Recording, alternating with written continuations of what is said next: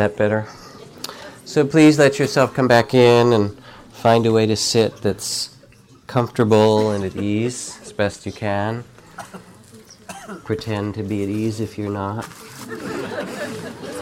Or not, as you like.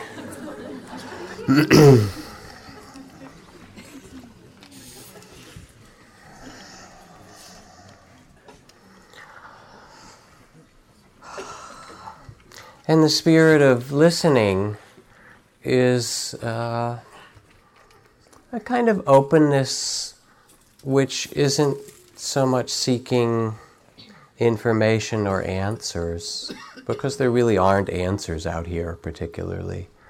If anything out here, there's just more questions. I have about 500 of them right here at my feet. But sometimes the questions outside or the words that you hear remind you of something that is truly an answer that you know in yourself and in your own heart.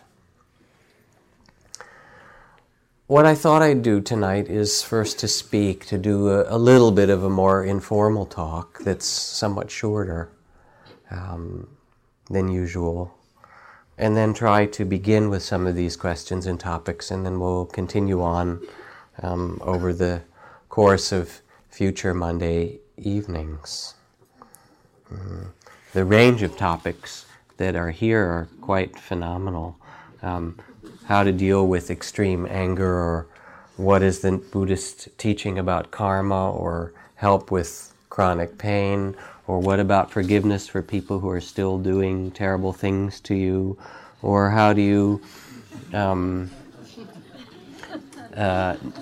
work with meditation and depression? I read that depression in the Inquiring Mind article where meditation doesn't necessarily help. Or could you explain the concept of non-attachment and how that is integrated into relationships? Or how can we 25 minutes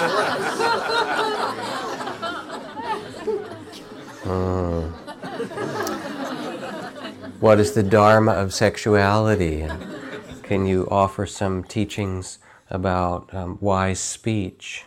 What do you do about the ego? What is the ego? And many more. But let me tell you some stories first, and perhaps then the answer to some of these questions, or at least some reflections on the topics, will follow more naturally. And I'd like to begin by reading you a story in a moment. And the story I want to read is the reminder of a kind of quality of presence that's offered when we begin to attend to our life with respect, with mindfulness, with that compassionate attention that grows through meditation. Meditation isn't an end in itself in terms of what one might do in sitting or walking meditation. It's really more an opportunity to learn a deep way of being that inhabits our body and heart and mind and somehow connects us with that which is timeless, beyond the small sense of ourself to something greater. And particularly in a world that we live in that has as much conflict and war and betrayal and greed and racism and suffering of different kinds, and the normal progression of illness and death. The only real medicine for those things is the medicine of the transformation of the heart. So here's the first story for tonight. Several years ago in Seattle, Washington, there lived a 52-year-old Tibetan refugee named Tenzin, who was diagnosed with one of the more curable forms of cancer. He was admitted to the hospital and received his first dose of chemotherapy. But during the treatment, this usually gentle man became extremely angry and upset. He pulled the IV out of his arm and refused to cooperate.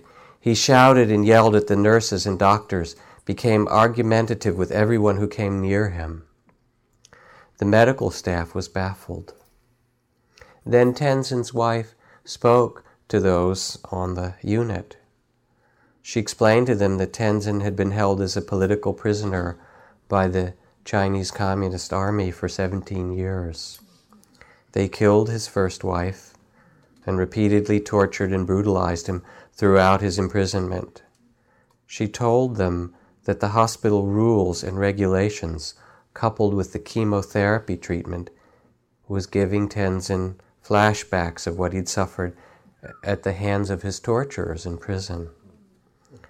I know you mean to help him, but he feels tortured by your treatments. They're causing him to feel hatred inside, just like he felt at first toward those Chinese soldiers. He would rather die than have to live with the hatred he's now feeling again. And according to our belief, it is very bad to have hatred in your heart at the time of death. He needs to be able to pray and cleanse his heart. He can't go on like this. So the doctors discharged Tenzin and asked instead a hospice team to visit him in his home. I was the hospice nurse assigned to his care. I called a local representative from Amnesty International for advice. He told me the only way to heal the damage from torture is to tell the story, to talk it through. This person has lost his trust in humanity and feels hope is impossible, the man said. If you are to help him, you must find a way to give him hope. But when I encouraged Tenzin to talk about his experience, he held up his hand and stopped me. He said, No, I must learn to love again if I am to heal my heart. Your job is not to ask me questions. Your job is to teach me to love again. I took a deep breath. It was not in my nursing curriculum. So I asked him, how could I help you love again? Tenzin immediately replied, sit down, drink my tea, eat my cookies. Now Tibetan tea is strong, black tea laced with yak butter and salt. It's not easy to drink, but that's what I did. For several weeks, Tenzin, his wife, and I sat together drinking yak butter tea. We also worked with his doctors to find ways to treat his physical pain. But it was his spiritual pain that seemed to be lessening. Each time I arrived, Tenzin was sitting cross-legged on his bed, reciting prayers from his books. As time went on, he and his wife hung more and more colorful tankas, Tibetan Buddhist banners and deities on the walls. The room was fast becoming a beautiful religious shrine, a temple. When the spring came, 2 months later, I asked Tenzin what Tibetans do when they are ill in the spring. He smiled brightly and said, we sit downwind from the flowers. I thought he must be speaking poetically, but Tenzin's words were quite literal. He told me Tibetans sit downwind so they can be dusted with the new blossoms pollen that float on the spring breeze. They feel this new pollen is strong medicine. At first, finding enough blossom seemed a bit daunting. I brought flowers to the house. Then one of my friends suggested that Tenzin visit some of the local nurseries. I called the manager of one of the nurseries and explained the situation.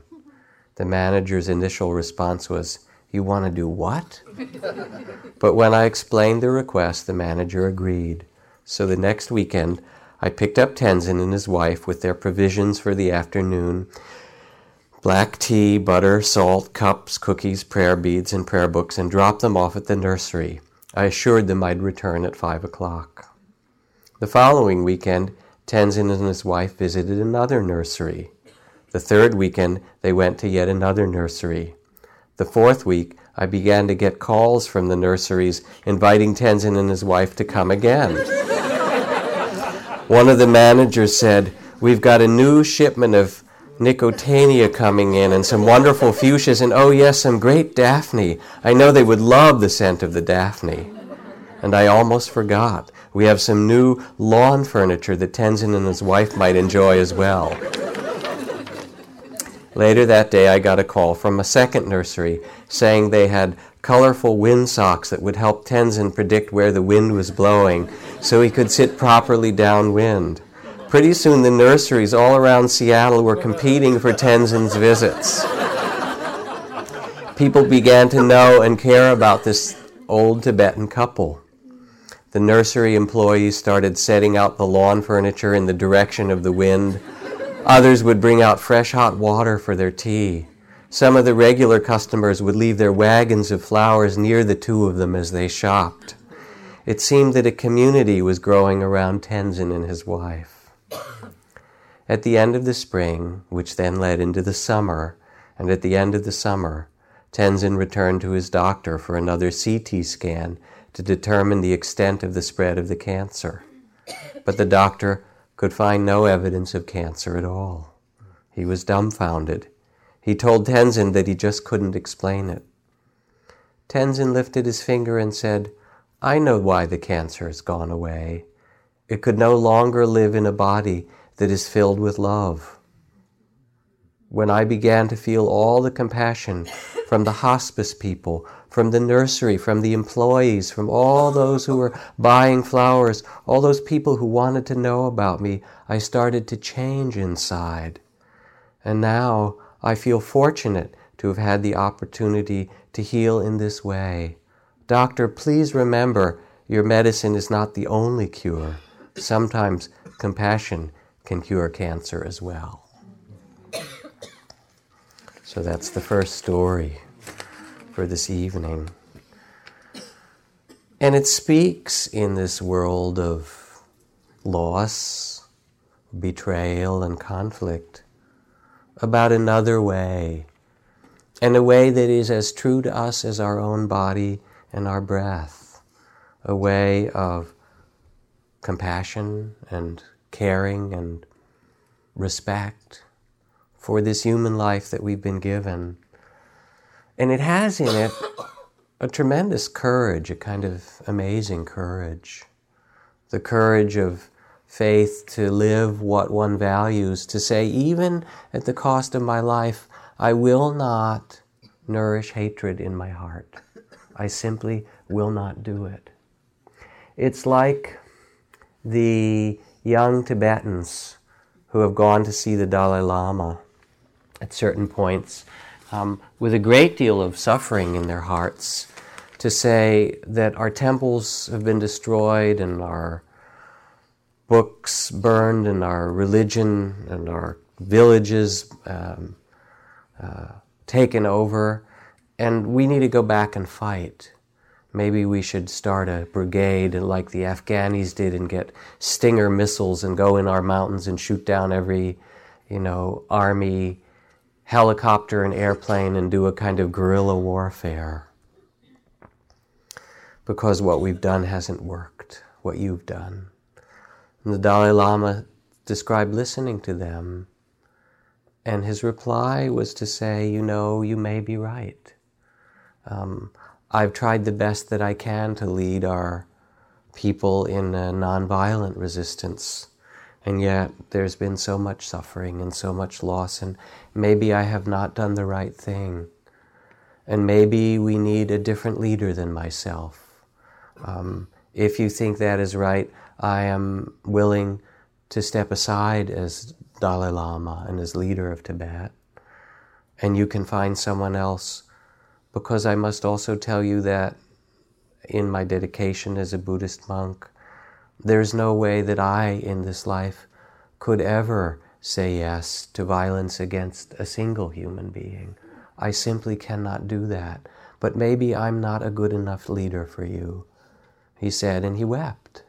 Maybe I haven't done it right. Think about the courage that's required for you or for any of us to truly live a life of forgiveness, of compassion, of the deepest values of our heart in the face of a culture of materialism and speed and in some ways, the glorification of violence that we see in the world. Archbishop Cesar Romero said, "They can kill me, but they cannot kill the voice of justice. If they kill me, I will rise again in the Salvadorian people," he said, and he was assassinated. Or Martin Luther King Jr., "I still believe that standing up for the truth is the greatest thing in the world. This is the end of life. The end of life is not to be happy. The end of life is not to achieve pleasure and avoid pain. The end of life is to live in a sacred way, come what may." This Lama Tenzin trusted in some greater truth that we know as well in our hearts. And he began in the simplest way to live in the reality of the present with a kind of openness and faith, and an honoring that what needs to be healed gets healed in love. As Krishnamurti says, it is the truth that liberates and not our efforts to be free. He didn't struggle and try to make something a certain way, but instead he gave his heart to what he truly believed in and valued. And then all kinds of miracles happen. You know, the other day when Ajahn Jamnian was here in the afternoon, this meditation master healer that some of you saw last week, a young boy came up to him in the course of the afternoon who had been diagnosed with diabetes. And he asked Ajahn Jamnian, he said, "The doctors say that diabetes can never be healed. Is that true?" And Ajahn Jamnian looked at him and he said, "There are so many miracles that no one can explain. You can't say that it will never be healed. You really don't know. I don't know. No one knows." He said, "There really are miracles." And this little boy smiled and he said, "I know a miracle." And Ajahn Jamnian said, "You do?" He said, "Yes." He said, "Some months ago," he said, "I have a bowl with a fish bowl next to my bed. And I was sleeping and I rolled over and I kicked the bowl over. In the middle of the night, I didn't know it. And all the bowl dropped on the floor and all the water spilled out and my fish was there on the floor without water all the rest of the night. And I woke up in the morning and the carpet was soaked with water. It had been that way a long time, and there was my fish under the bed. And I picked him up and I put him in a bowl of water, and guess what, Ajahn? He was okay." Was that a miracle? We thought so. A person that I know that leads vision quests and takes people way out into the wilderness to leave them alone in the top of the mountains or in the desert for a night or several days or longer, to be there with the wild animals and the moon and their own beating heart so that they can search for something that's true and deep in themselves. Said that at first when they took people out on the vision quests, they tried to push them to go further and further, go way out in the mountains, to forget about the rattlesnakes and the mountain lions and things. Try to get people, push yourself, go to your edge, go to the place where you're afraid you're going to die and really face it.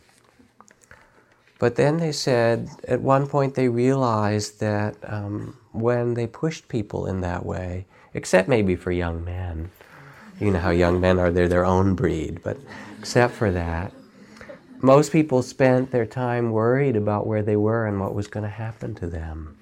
So instead this leader changed and said, "You can go as far as you like. You can stay in sight of my tent if you wish, or you can go in hearing distance, or you can go further away, up in those trees or in those rocks or all the way up in the mountains. You find the place where it feels like you are ready to learn the deepest lesson for your heart."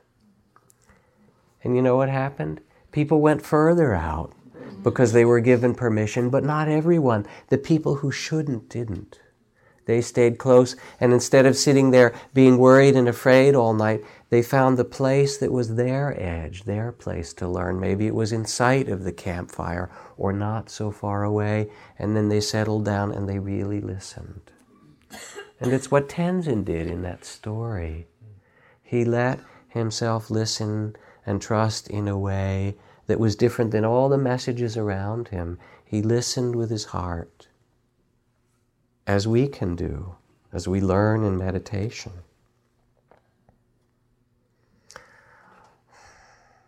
Last week, Ajahn Jamnian talked about the practice of Mahasati, of the great mindfulness, of allowing ourselves to have awareness of what arises like the waves of the ocean, thoughts and feelings, pleasant sensations and painful sensations, joy and sorrow, the 10,000 joys and the 10,000 sorrows.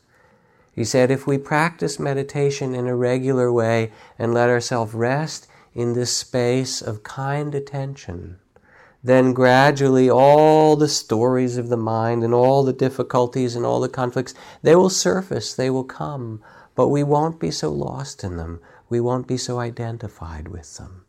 And there will come a space of understanding and simplicity and settling and healing and a kind of joy that is natural to us. I got a manuscript from an acquaintance, from this teacher from Canada named Oriya Mountain Dreamer, who's written some wonderful poetry in a book. This is her new manuscript. And in it she tells a story about having a workshop that she was going to ask people to go for her and do a whole series of spiritual teachings. And the workshop wasn't so full, and she began to get worried about her money and her budget and things like that. Previously she thought, I only want people to come when they're ready and when it's the right thing, and I won't ever try to kind of go and recruit people. But the workshop wasn't very full. So what she writes this story. Let's see. Here we are. She said, so there were a couple of people that were on the fence, should they come to my workshop or shouldn't they? And I thought about it, and I looked at the registration being low, and I decided, well, maybe I'll encourage them a little bit, because I was nervous. I'll be out on the street with a shopping cart, you know, those kind of fears that we have. And so I get the answering machine. Hi, Fran, Oriya here. Just checking in about your registration at the retreat. There's only a few places left, and I'd love to have you join us if you want. You know, this is a beautiful ceremony. I don't know if it's right or not, but it's really going to be quite wonderful, and you might be one of those people that would really benefit, and so forth. Anyway, let me know. Thanks. And I hang up. Nothing I've said is untrue, but I feel a little sick, she says. I know I've let my concern about making enough money and the workshop filling lead me to try to influence this person's decision by a little bit of flattery. I shake my head ruefully to myself and sigh. Should have gone into advertising, Oriya. Nice bullshitting. I mutter out loud, kind of disgusted with myself. And as the words finish leaving my mouth, I hear the high beep of Fran's answering machine turning off, and I realize, frozen at my desk like a deer caught in the headlights of an oncoming car, that the speakerphone in my desk was on, and all of that was on her answering machine. Oh, I panic. What to do? Will I call her back? Can I make it worse? I spend hours, I talk to my children, they're laughing. I don't see anything funny about it at all. I know I should leave it alone, but I call her back anyway. I leave some other message. My children say, what did you do? You couldn't leave it alone, did you? Well, I called back and made up some story. She won't buy it for a minute, I'm afraid. I'm depressed. My children, neither of them can stop laughing. There are few things more gratifying to teenagers than hearing one of their parents admit to the kind of stupidity of which they are regularly accused themselves. Haven't you learned anything from watching sitcoms? My teenager says, one lie on top of another only leads to worse complications. And suddenly we were all falling down laughing. He's right, it's like a sitcom. I have acted badly, and not just once, but twice. Driven first by a fear of money, and then of being exposed to be far less enlightened than I hoped to appear, I made a complete ass of myself. I laugh so hard tears come to my eyes. So much for being impeccable. All I can say now is it helps to keep your sense of humor if you really want to see what you're doing in this world and awaken.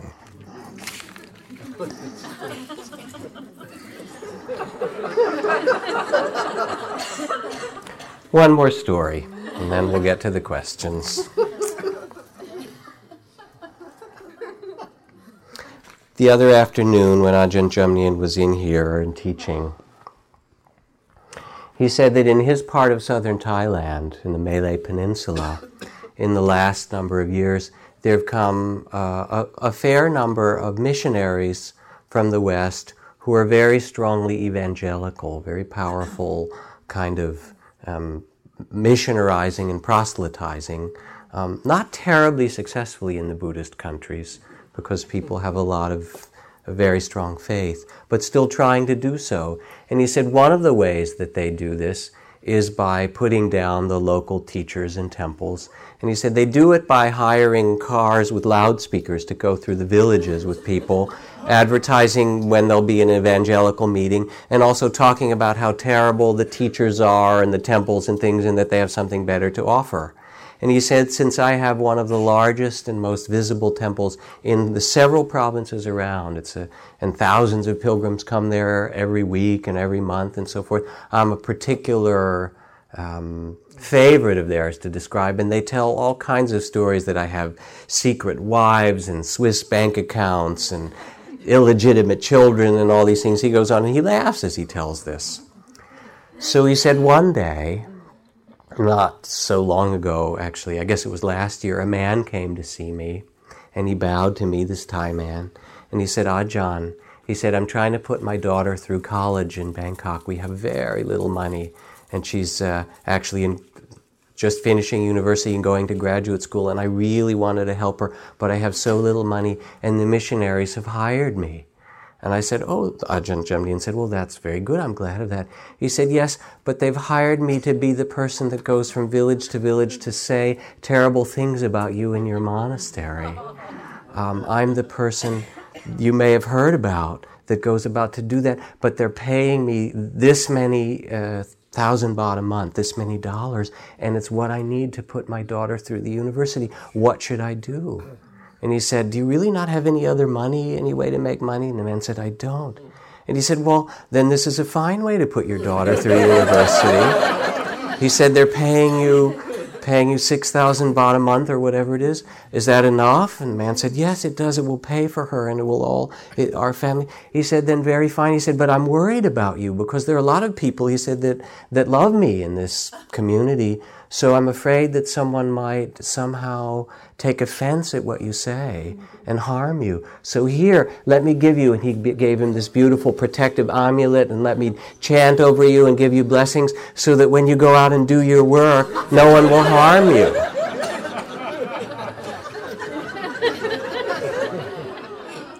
And he blessed him and so forth.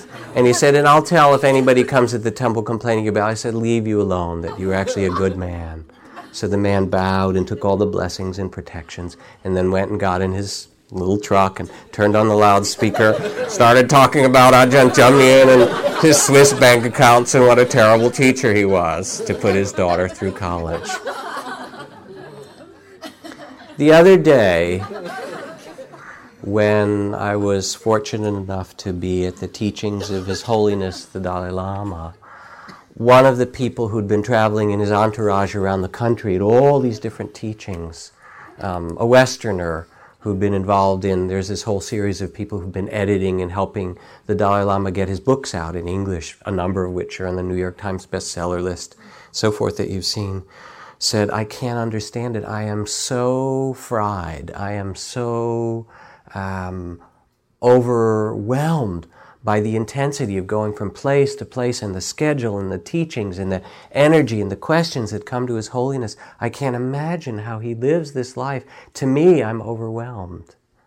And I reminded this particular person that the Dalai Lama gets up at 3:30 every morning and does 3 hours of meditation and purifications and visualizations and prayers and compassion practice and forgiveness practice. And I asked this person, how many hours do they do in the morning? Before they said, I sleep late, I get up, I brush my teeth, I rush out here for the teachings.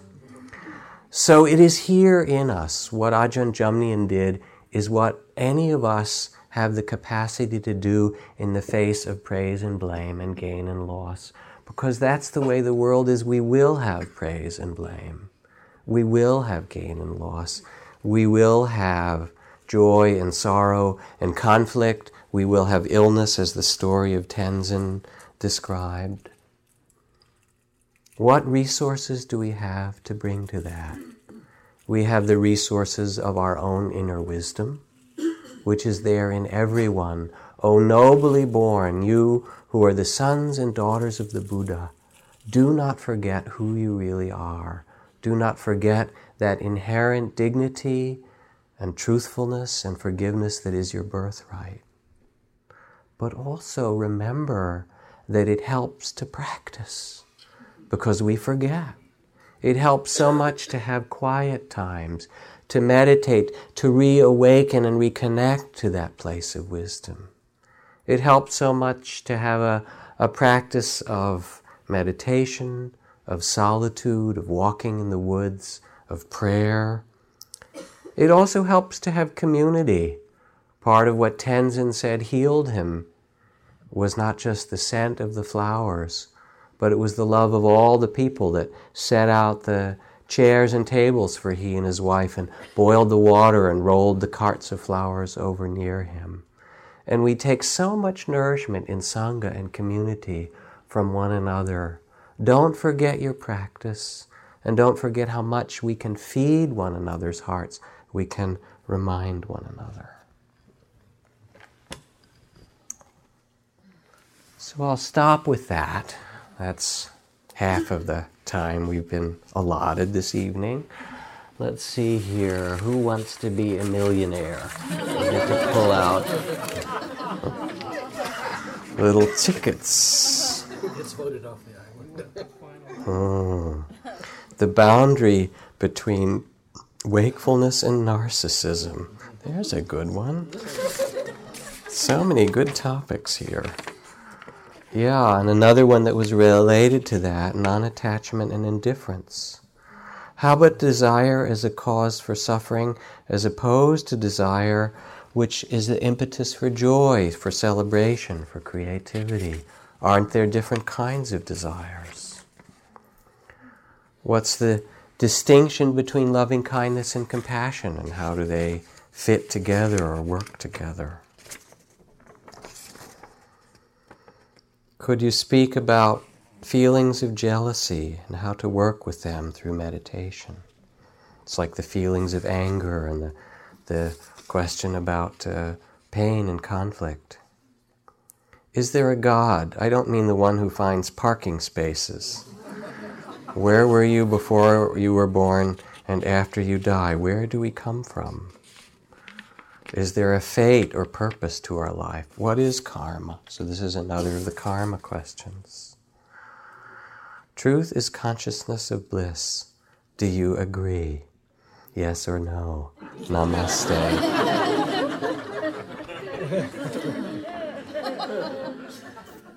The names and meanings of the Dalai Lama's colors, the flags, the banners, the rituals.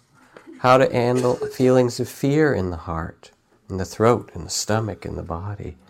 How to be with myself in the moment. Please talk more about forgiveness. Could you speak a bit about desire? How to work, it seems, to do the jitterbug with serenity. Your series on the Eightfold Noble Path was very helpful. Could you give a similar series on the 5 aggregates affected by clinging? Ah, yes, we go on and on. How important is it for us to embrace the dark side in our practice? Do you feel that in a society that denies the shadow, it is possible to repress as it is equally as an individual in the community? These are great questions. Anybody have any answers? Why don't we just sit for 1 minute without any answers and just let some of the questions be? Because these are the human questions. Desire, fear, compassion and loving kindness. What do we do with the forces of hatred? How do we touch that place of forgiveness? What is this life we've been given? Who are we really?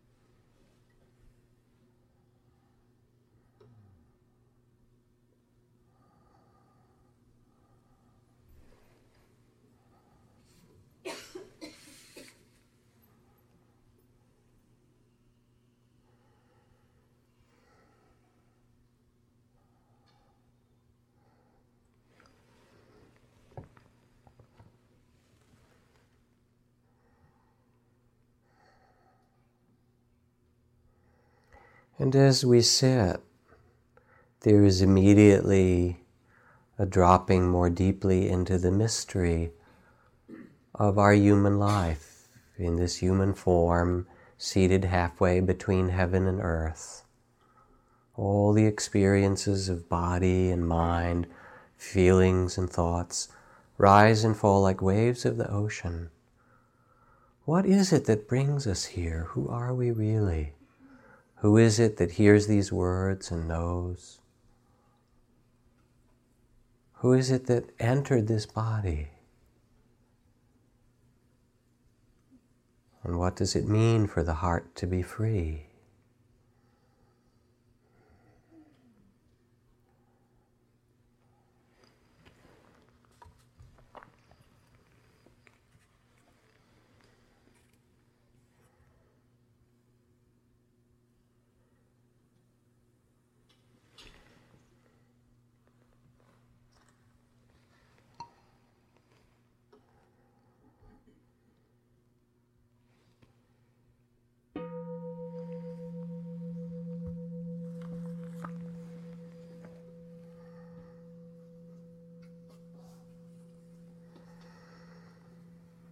How does one feel fully or completely present to those unpleasant emotions like fear or self-centeredness without inappropriately indulging them?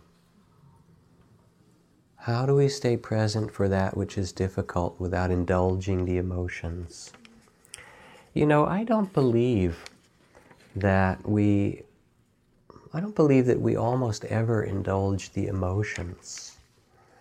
I think the indulgence has to do with the stories we tell ourselves and the things that we do with those stories. Fear comes, it's just fear. Anger comes, it's just anger. But then the story comes, he did, and she did, and they said, and I'm going to. You know those stories? And then they lead to all the kinds of actions and, in many cases, the consequences of suffering that follow. I'm not worried about people when they're on a retreat or in meditation or in different dimensions of their life, weeping or feeling their outrage or their fear. I actually worry more when people can't feel those things. It's not the problem of indulging emotions or being lost in them, but in believing the stories that we tell.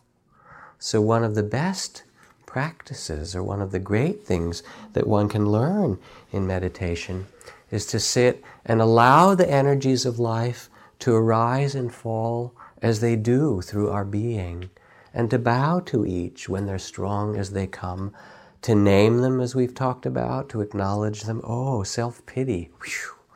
Boy, I hate self-pity. Oh, it's not just self-pity, it's self-pity and hatred. That's interesting. Self-pity, hating, and you just let yourself, this is really disgusting, disgust. But I'm doing really well with this. Oh, pride, right? And you simply allow the experience of this human realm of feelings to be as it is. And then the story comes, I shouldn't have done that, I'm so stupid, or I'm so terrible, like the Oriah Mountain Dreamer story I read to you that everybody was cracking up about, because you can all imagine someone's answering machine accidentally being on after you hung up, can't you? And things that if we haven't said it, we've at least thought it. But generally we've actually said it. So the mind has no pride, as we've said, it will do anything, right? And it takes a certain humor and allowance to say, okay, here's the feeling, and to enlarge our capacity to feel without necessarily believing the story. The story is one thing, and often the stories are, they're wrong. I have to put it as bluntly as I can. They're just a story. Our perceptions are phenomenally biased. There's a professor at Harvard, a psychologist, I wish I could remember his name, who did a perceptual study a few years ago in which he had two groups of basketball players, several people dressed in black, several people dressed in white, passing basketballs back and forth on a basketball court, and made a video, a 3-minute video of them passing the basketballs back and forth. And the task for those watching the video was to sit there and count how many passes there were in those 3 minutes. You know, if you were, and see if you could be accurate in seeing how many passes were made back and forth. There were 2 basketballs, so it was kind of complex. Partway through this 3-minute short video or 2-minute video, a woman comes out wearing a gorilla suit, looking like a gorilla, comes up in front of the camera, near the center of the basketball where the basketballs are whizzing by, dances a little bit, makes gorilla grimaces, and then disappears, and is there for like 10 seconds. At the end of the 2 or 3 minute video, the psychology professor asks people how many passes there were of the basketball and duly records their number. Then he asked the people, did you notice anything else in the video? I mean, this is right in the middle of the video, in the middle of the room. 50% of the respondents said no. 50% said no. Didn't notice anything. 43 basketball passes. That's all they saw. Then he said there was no strange things that came into the room, no animals, no gorillas, nothing. No, just basketballs. Then he plays it again. They are dumbfounded. This is a true psychological study, but it is also a portrait of guess who? Moi, as Miss Piggy says, right? And you as well. Our perceptions, our stories are so created by a particular point of view. You know that to be true, don't you? So what's needed is a great space around the stories, the ability to feel the emotions as they are, and to notice, here's a whole tale, it's Dostoevsky in Russian, and there's a lot of sadness and soul and depth to it. That's a pretty good story about it, but actually it's just the feeling of loneliness or of grief that we have to respect and honor because it's our humanity. Or it's the feeling of fear or anger that we have to respect. And if we learn to be with the feelings and not take the story so seriously, then our response can come from a place of wisdom rather than the place of how it should be.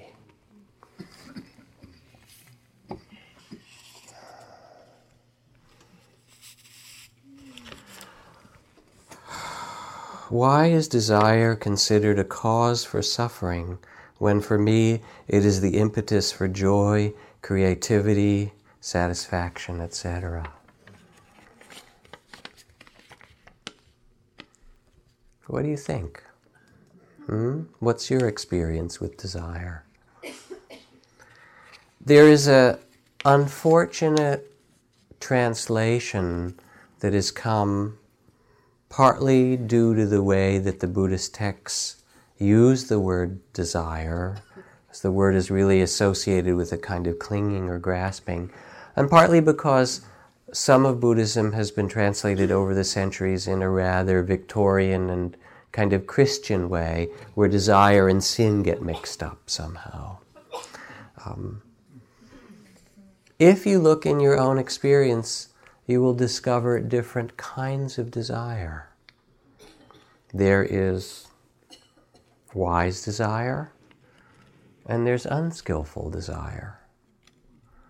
Some people might say, desire to awaken, desire for enlightenment is a wise desire. But even that is kind of tricky, isn't it? Because it can motivate us to meditate, to practice, to do those things that can help us to awaken, to cultivate compassion and forgiveness. But also even the desire for enlightenment, if it's pushed to its extreme, can make us rigid, goal-oriented, leave us, remove us from the reality of the present, which is where awakening takes place, into some fantasy realm about how it's supposed to be, and actually take us from the possibility of awakening. So what I would suggest, instead of answering the question directly, is that we begin to study desire and see when it is skillful. Is there wholesome desire? Is there an intention of the heart? We'll call that a form of desire, to do something that brings joy or creativity or fulfillment. Is there another kind of desire that has controlling in it and grasping and fear, or the endlessness, the kind of desire where it gets fulfilled, but inside we don't feel like enough. And as soon as we get that, then our hand reaches out because, well, we got that, but now we need the next thing and the next one and the next one. Do you know that kind of desire, where there's no end to it? What is a healthy desire? Can we actually sit in our meditation or walk through the marketplace and notice the desires that come and notice which ones are wise and which ones are based on fear and the small sense of self and a kind of neediness that is never going to be satisfied by anything outside? Because if we can learn with that attention, we become really free.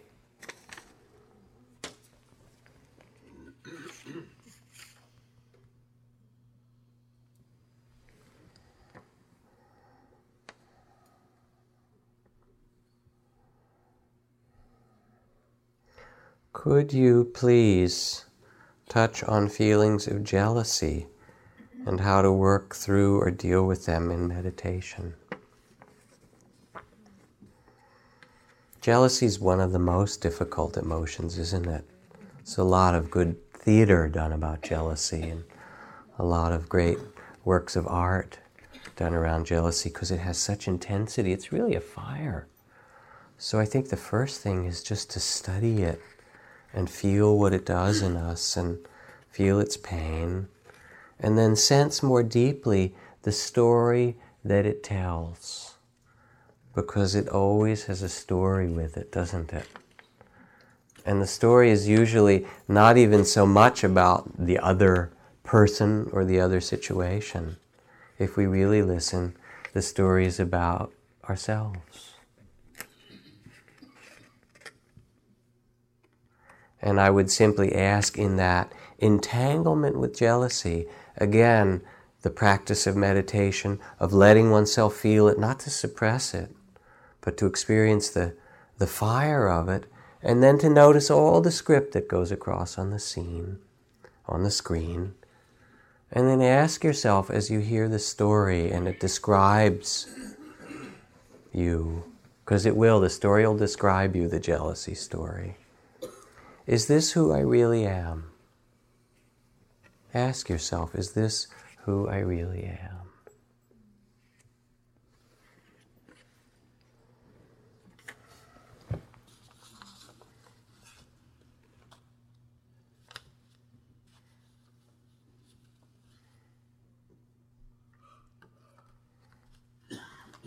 There's a question here about ego. Talking about how you work with the ego spiritually, or how you get rid of the ego. I don't use the word ego very much, almost never in teaching or talking about spiritual life and meditation practice, because it's a somewhat confusing word. It's used in different ways. If you speak about it with Western psychologists or psychiatrists who are trained, there's something called the healthy ego. It's that aspect of the psyche that functions to organize and direct our lives. On the other hand, a lot of times people talk about spiritual life as getting rid of our ego, which would be a contradiction for Western psychology. If you get rid of the ego, you're unable to function very well. But what's meant in that spiritual parlance, I think, is more like getting rid of our self-centered ego, or what one of my teachers called the needy ego, or the frightened ego. That part of ourself that we could call the body of fear, the small sense of self. My own experience is that you don't need to get rid of anything. That actually who we are is already as we should be. You don't have to be any different than you are at all. You just have to remember who you really are. Because what you'll discover is that some of the time there operates this needy ego, this small sense of self. And if you judge it, I hate that, I want to get rid of that, I don't want to be needy, I don't want to be lonely, I don't want to be jealous. You know those voices? That, I suppose they would just call the superego, right? That's another part. One part of the ego beating the other part. Long enough, wouldn't you say? We do know how to do that, but I mean, there are places where you can pay people to do that to you if you really insist.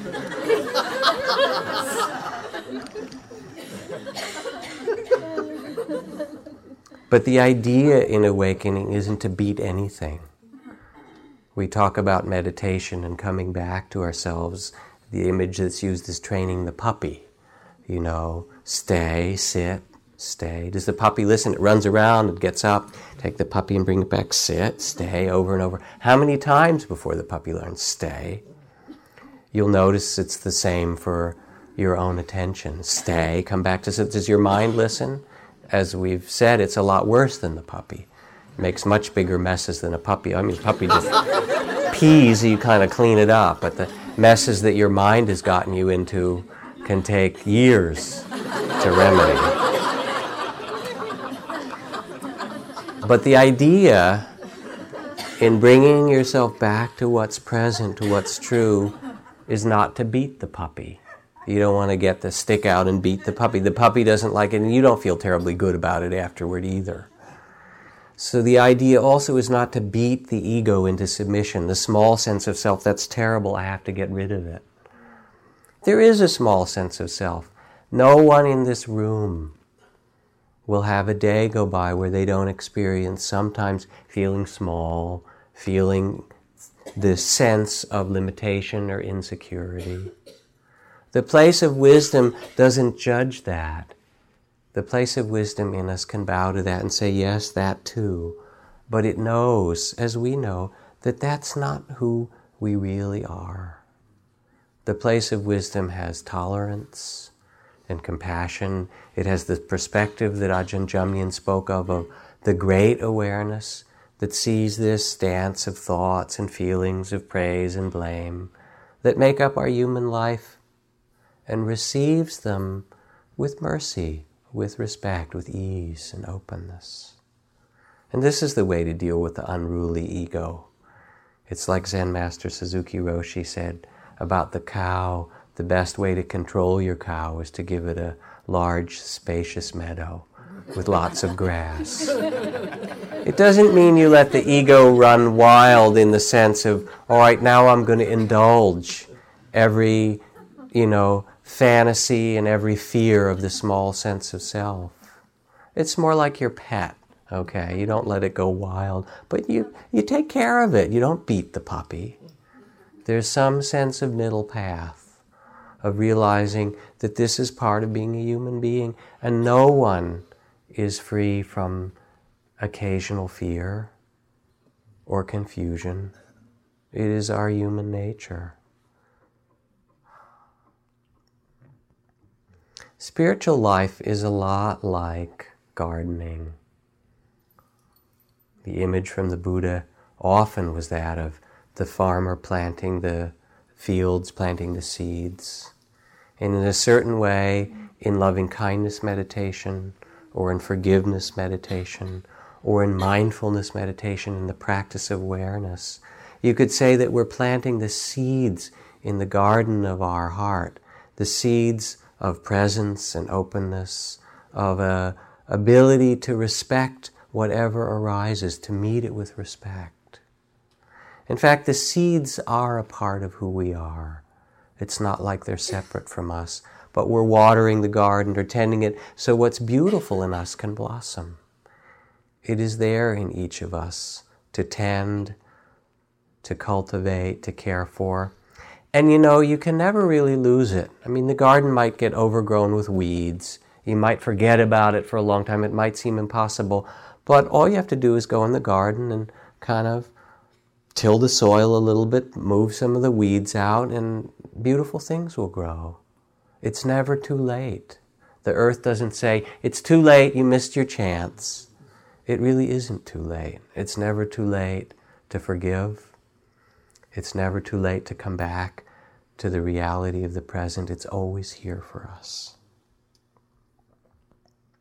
I think that's enough words for tonight. I could go on and on with this pile of questions, and I will take them and use them as themes for some talks later in the summer. I'll be leaving for teachings in Europe for about a month, in a few days. And Monday nights that are ahead, I believe next week is Deborah Chamberlain Taylor, who's a really wonderful teacher from Spirit Rock. Then Lama Palden, Caroline Palden Alioto, who's a wonderful Western Tibetan Lama.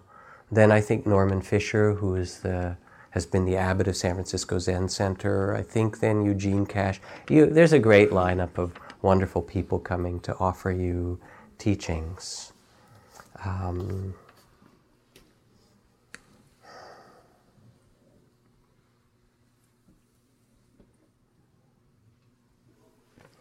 Before we leave, we'll do a little bit of a chant. And I hope whatever stories I've told tonight, or whatever fine questions that you put into the bowl, are simply reminders to you to take the time to listen to your heart, to take the time to let your mind quiet and the heart open, and the values of your own true nature, of your Buddha nature, to flower or blossom in your life. The chant I'd like us to do this evening is this one word, Namo. In India, when you meet a person, you put your hands together and say Namaste as a greeting. Namaste means I honor the divine within you, or in some other translation it means I see you, I see who you really are. And the root of that word, namaste, is this word namo. It begins many Buddhist texts, and it means I bow to, I pay my respects to. And so as we chant namo, you can bow to your own joys and sorrows, to your confusion, and to that awakened heart that is there in you as well. You can bow to, in your own heart or mind, to those you love, those around you, to those who are suffering in the world and need your loving kindness, and to those who are causing suffering and also need your compassion and loving kindness. And I would ask that you put into your meditation as well Henry Wise, who died, I guess, yesterday. He's the father of Nina Wise, who's come to teach here on a number of occasions. And anyone else, any other being that needs you to bow to them in respect, in joy, in suffering, respect for who they are or what their circumstance is. We'll chant Namo for a bit, and then you can go out into this beautiful spring evening.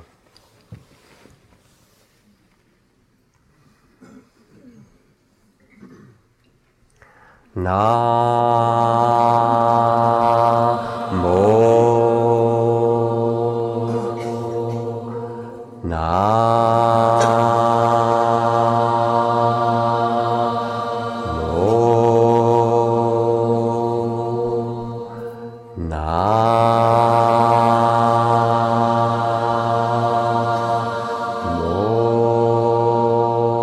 Add harmony.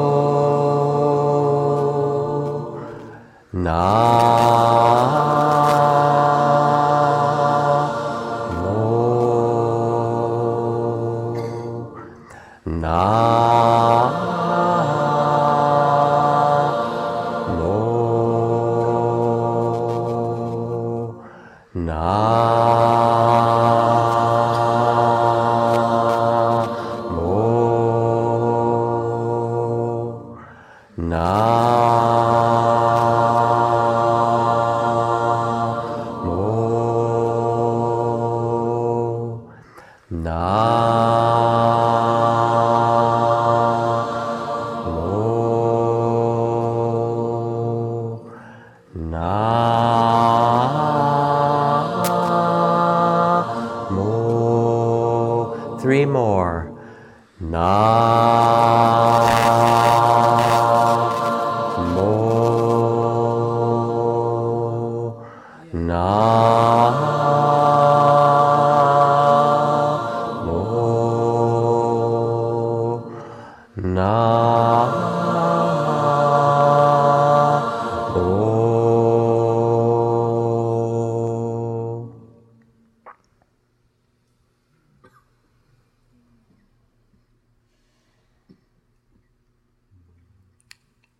Take time to sit, to listen to your heart and care for yourself, to tend to the sorrows of the world as they need you, and also make sure to take time to sit downwind from the flowers. Thank you. Good night.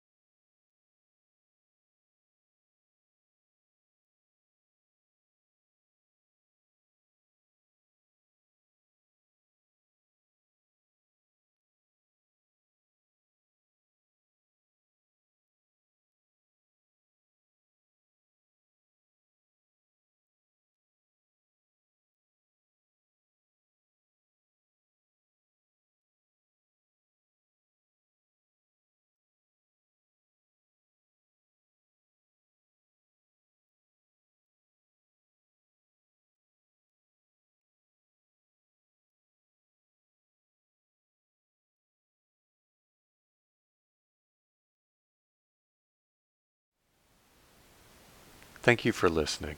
To learn how you can support the teachers and Dharma Seed, please visit dharmaseed.org/donate.